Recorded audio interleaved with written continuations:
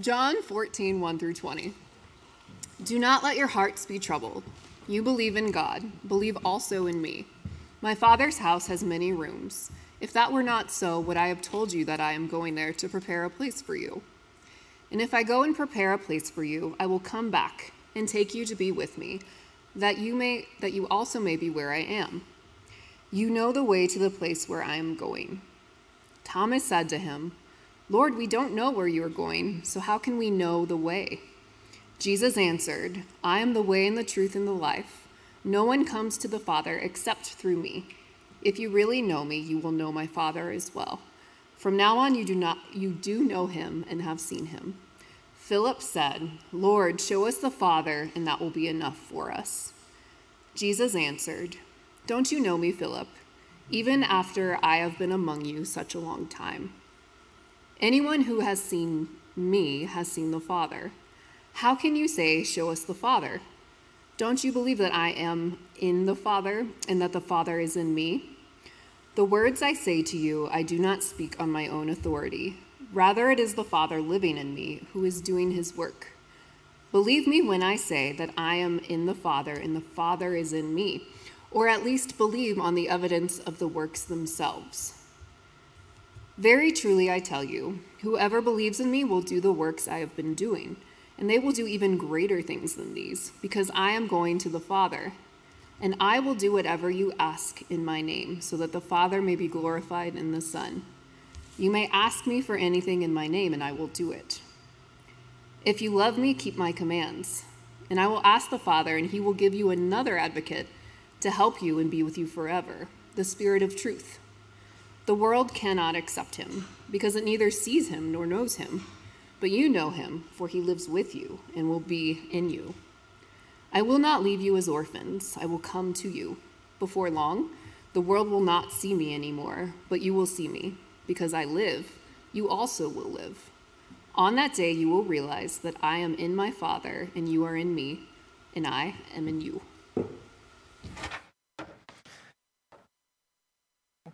Amen. Well, welcome everyone once again. It's good to be with you. My name is Johnny Morrison. I am one of your pastors along with Heather here at Missio. If you're new, as Heather said, it's so good to have you. We are in a series right now entitled Breathe. And throughout this series, what we're doing is talking about the work, the activity, the life of the Spirit of God. And last week, I started with a preface to this series that I just want to reiterate as we jump in today, and that is this.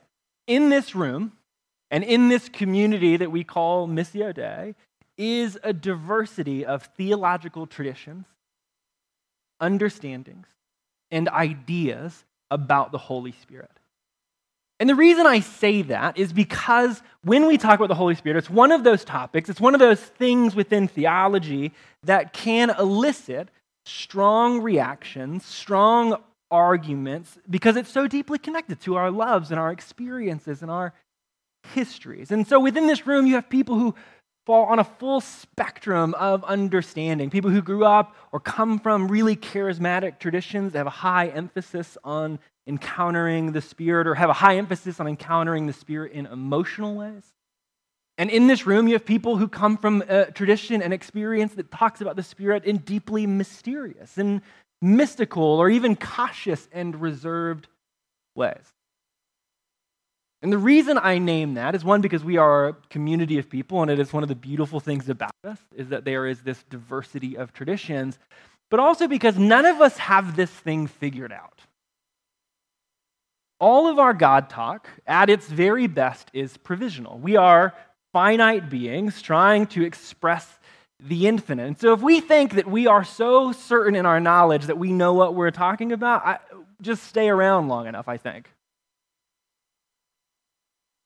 These are mysterious conversations. We are talking about the divine. And so to have these conversations well requires a deep amount of grace and humility for ourselves and for one another.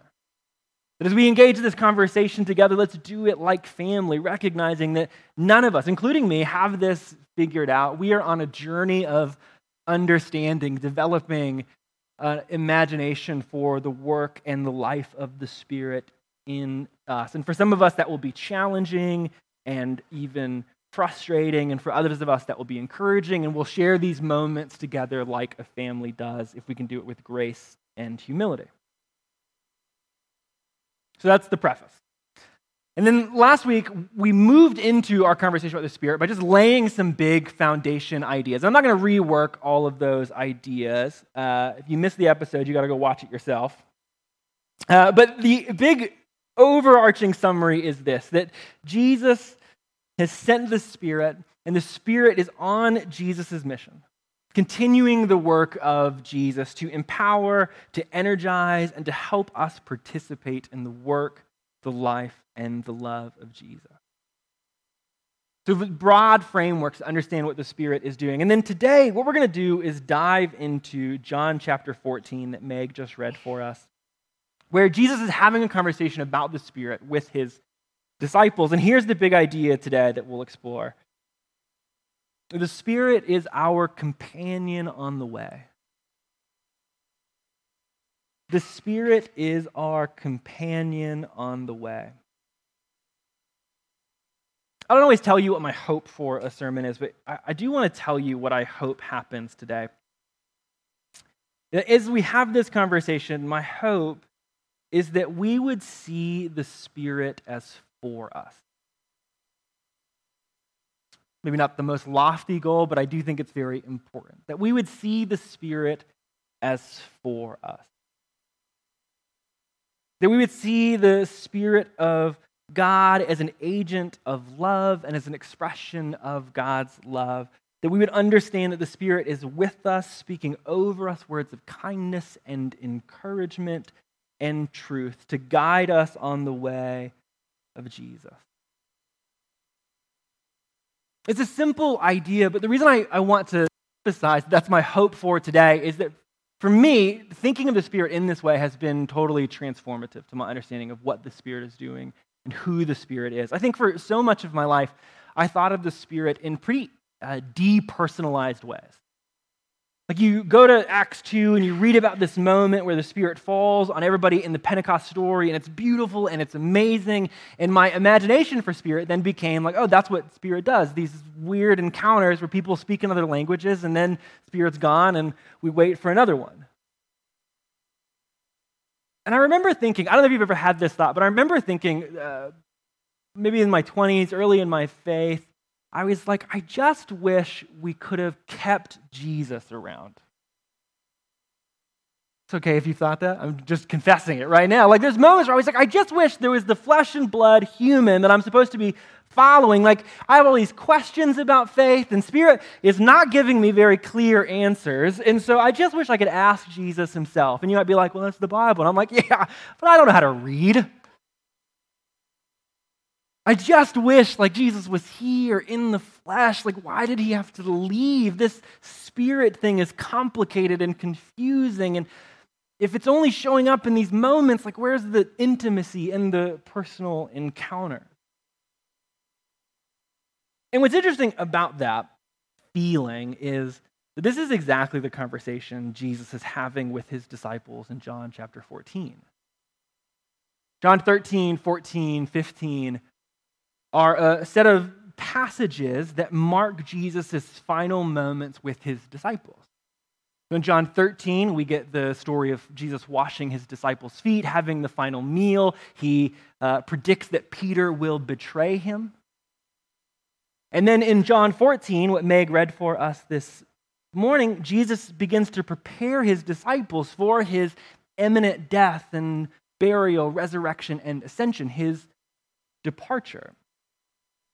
And these are heavy words for the disciples to process and to understand. And Jesus had been preparing them for a long time. This isn't new content, but it is imminent content, right? He is moving this way in a matter of hours. And so Jesus tells his disciples in verse 1 through 4, don't be troubled.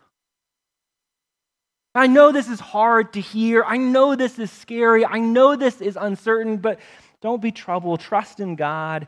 Trust also in me.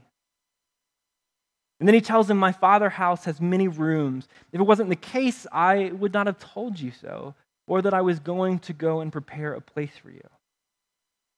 When I go to prepare a place for you, I will return to take you with me so that you will be with me too. But in the meantime, you know the place that I am going and the way to it. Jesus is like, I know this is a strange and hard teaching. I'm going to leave. And it's good news that I leave. It's good news that I go. I'm about to ascend to my Father. I'm going to take my throne up. I'm going to prepare a place for you. It's good news, but I recognize that I am your friend and your teacher, and so this is hard news. So don't be troubled. You know the way, the place that I am going. Just feel like there's such kindness in this moment, Jesus preparing his disciples. But as he says these things, as he tries to encourage his friends, our old friend Thomas, who is often referred to as Thomas the Doubter, says, Lord, we don't have any idea where you're going. So how can we follow you there? And I think this is the moment that the facepalm was invented. I just Googled Jesus facepalm and it came up immediately.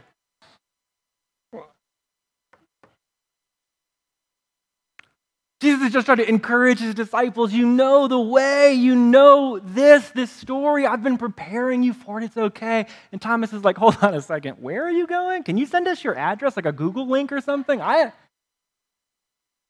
what does Jesus say? Jesus answers with one of the most famous teachings that he's ever had. One of the things that we say the most. And I think the context of when Jesus says this is so fascinating. Here's how Jesus responds to Thomas. He says, Thomas, I am the way, the truth, and the life. No one comes to the Father except through me. I think it's just interesting to read that statement in the context of what Jesus is saying. Jesus is trying to encourage his disciples. He says, you know the way because you know me. Thomas, you know how to get where I'm going because you know me. I am the way. I am the truth. I am the life. We're in relationship together. Do not be troubled, friend. Trust me. These are words not to theologically browbeat someone. They are meant to encourage someone who feels uncertain and lost. Jesus is trying to comfort his disciples, encourage them on their journey. They know the truth. They know the life. They are on the way. It's called Jesus. And maybe that gets the message home. Maybe they'll understand. But then all of a sudden, Philip says, Lord, could you show us the Father? Like, I know that you just said these things, and that's cool, but like, how about a sign? How about a miracle? How about some demonstration? Just show us the Father, and that will be totally enough. It'll be fine. It'll be cool. No more questions.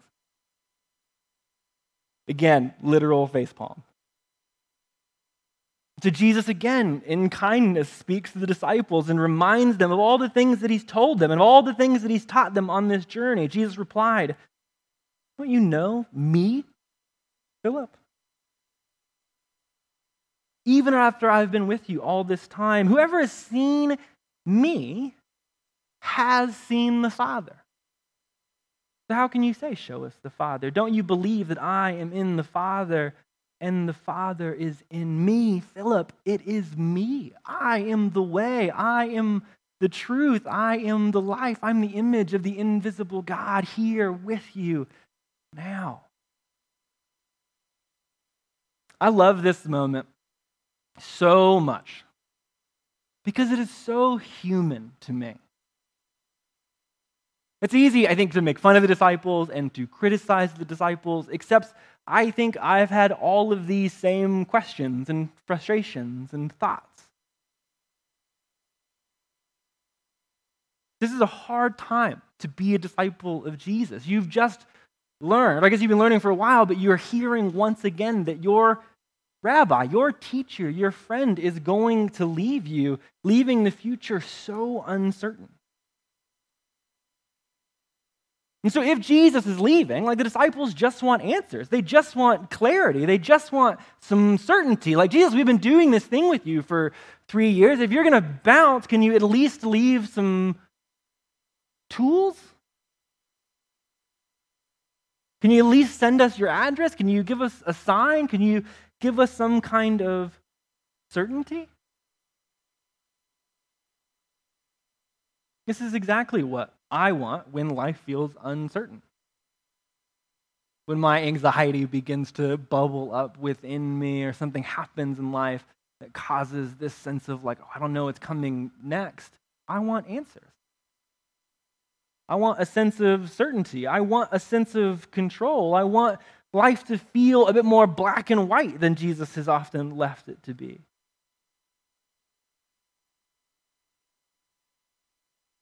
When life begins to feel uncertain for me, I want certainty. I want God to step in, take the wheel, give some control. I am, whether I like to admit it or not, just like the disciples. I struggle, and I think sometimes don't want to accept the way that God works in the world.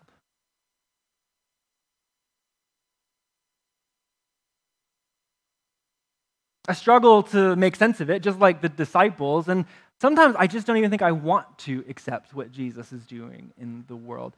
When Jesus first tells his disciples that he is going to die, this is in Matthew 16, Peter, his most famous disciple, comes to Jesus, pulls him aside, and rebukes him. And he's like, Jesus, you're not going to die. That's not how this works. That's not how messiahs live. That's not how heroes of the story overcome the enemy. They kill, they don't die. And Jesus very famously says, "Get behind me, Satan," to Peter. Could you imagine? I think I would just leave.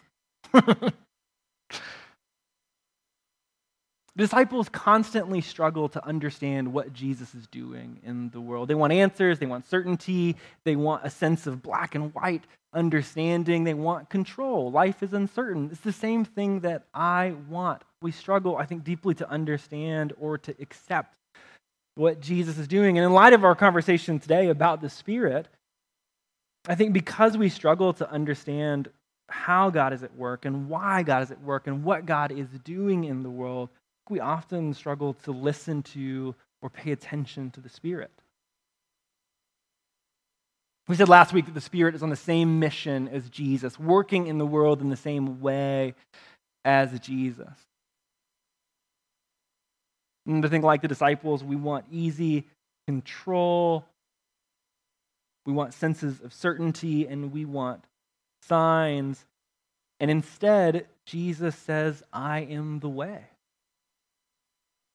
I am the truth, and I am the life." Instead of coercion or control or even a sense of certainty, Jesus offers himself. And that is beautiful news. It is good news because certainty never truly satiates anxiety. But it is a hard learning, and it requires a bit of a re-discipleship. I think maybe that's what it means to be on the way with Jesus, is to not be troubled and to trust God, because everything in me wants to seize control and to find a sense of certainty, just like the disciples. So this is the context of John chapter 14. The disciples are nervous and afraid. They don't like this story that Jesus is telling them about his departure and his exit. They want certainty. They want answers. And Jesus is trying to draw them into himself. And it's in the context of this conversation that Jesus begins to talk about the Spirit with them. If you skip down to verse 15 through 18, Jesus says, "If you love me, you will keep my commandments. You will follow me. You will stay on the way. And I will ask the Father, and he will send another companion who will be with you forever. This companion is the Spirit of truth, whom the world can't receive, because it neither sees him nor recognizes him. But you know him because he lives with you and will be in you. I will not leave you as orphans. I will come to you. The disciples are afraid and uncertain because of Jesus' departure. And he begins to tell them in this triune, line-blurring moment that the Father will send a Spirit and I will be with you, but it will be the Spirit. And this Spirit will be your companion. Different translations of the Bible use different words to describe the Spirit in this moment. So the translation I'm using right now is the Common English Bible, uses the word companion, which I really like because it images someone coming alongside of you. The NIV, which was read for us at the beginning, uses the word advocate, which is a beautiful word. The King James Bible, for the old charismatics in the room, uses the word comforter. And this is maybe my favorite. Eugene Peterson's translation, The Message, just uses the word friend. That I'll send you a friend. There's so many different words here, and so many different ways of translating this Greek word, because the Greek word here, which is parakletos, has a large domain, which just means it can be used in a lot of different ways. It can be used to describe a comforter, a helper, an encourager, an advocate, a friend. And so I spent some time this week just trying to research how it got used in its original context. And in one of the lexicons, a Greek lexicon, which is like a Greek dictionary, it has this sort of listing of how this word was used. It says, parakletos, or comforter, or companion, often describes someone who helps by consoling, encouraging, or mediating on behalf of. That's kind of its first description. But then it goes on to say something really beautiful that I have not been able to get out of my mind.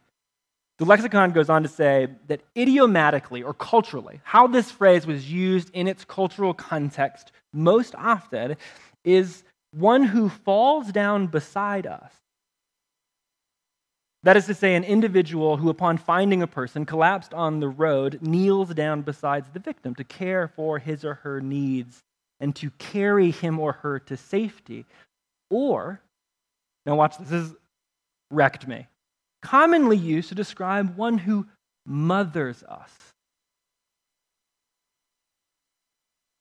I don't know what to do with that. That is so beautiful to me. Jesus has just told his disciples, I will not leave you as orphans, but I know that you will be afraid. I know that you will feel uncertain. I know that you will feel troubled. I know this is going to be a difficult season for you as you try to journey with me on the way. And sometimes you will fall, and sometimes you will get bruised, and sometimes you will feel isolated, and sometimes you will feel alone. But trust me, I will not leave you as orphans. I will send to you my Spirit, who is your friend, your comforter, your helper, your advocate, your companion, who will journey with you on the road and like a loving mother will speak over you truth, will heal you, will aid you, will bind you up, will sometimes carry you on this journey as you follow with me.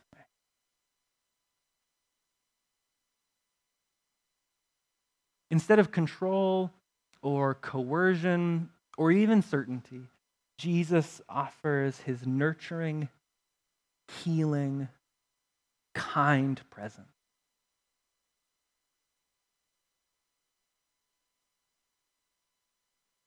When we feel alone, the Spirit companions with us to show us that we are never alone. When we feel lost, the Spirit comes alongside to remind us that we are on the way.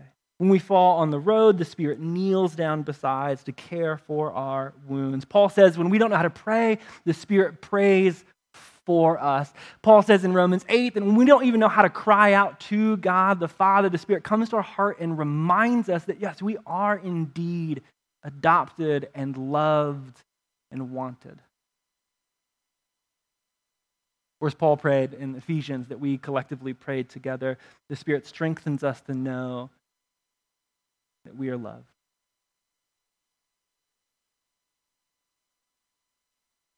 The Spirit is our companion on the way.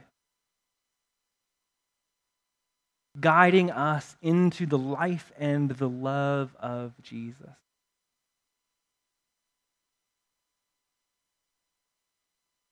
Listen, I don't know where you are today. And again, I don't know your tradition, your theological orientation, how you imagine God, or how you have been taught to view the Spirit. But my prayer today is that we would begin to see the Spirit the way Jesus tells his disciples to see the Spirit. It's the companion on the way. The one who comes alongside of us to speak truth and encouragement and kindness over our lives as we pursue and follow Jesus.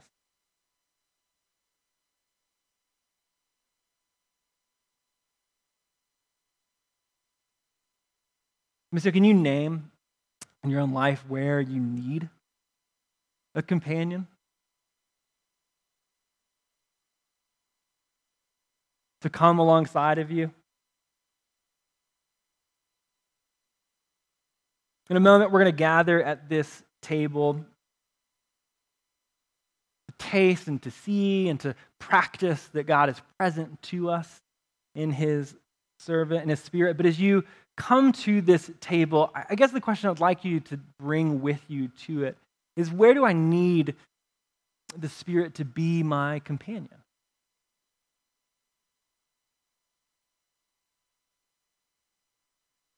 Where do I need the Spirit to ease my need for control or certainty or coercion?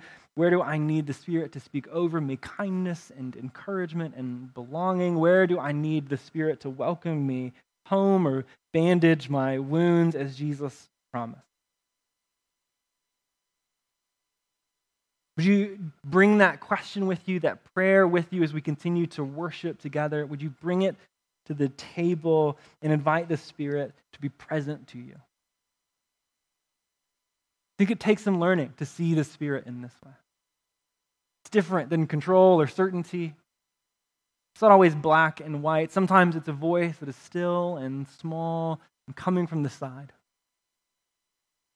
And so we use this moment as a chance to practice listening to the companion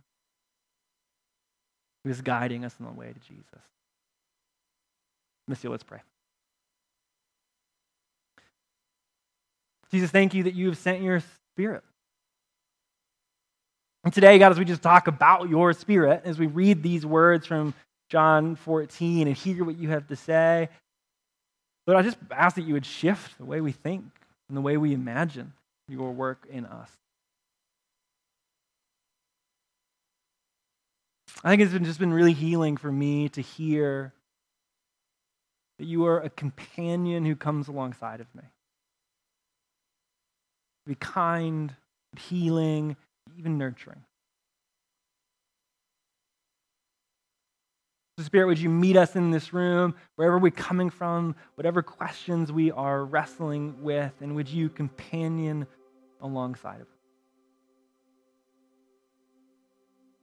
Would you speak over us love and life? And to those who feel alone, would you show us that we're not? To those who feel lost, would you show us that we are on the way of Jesus?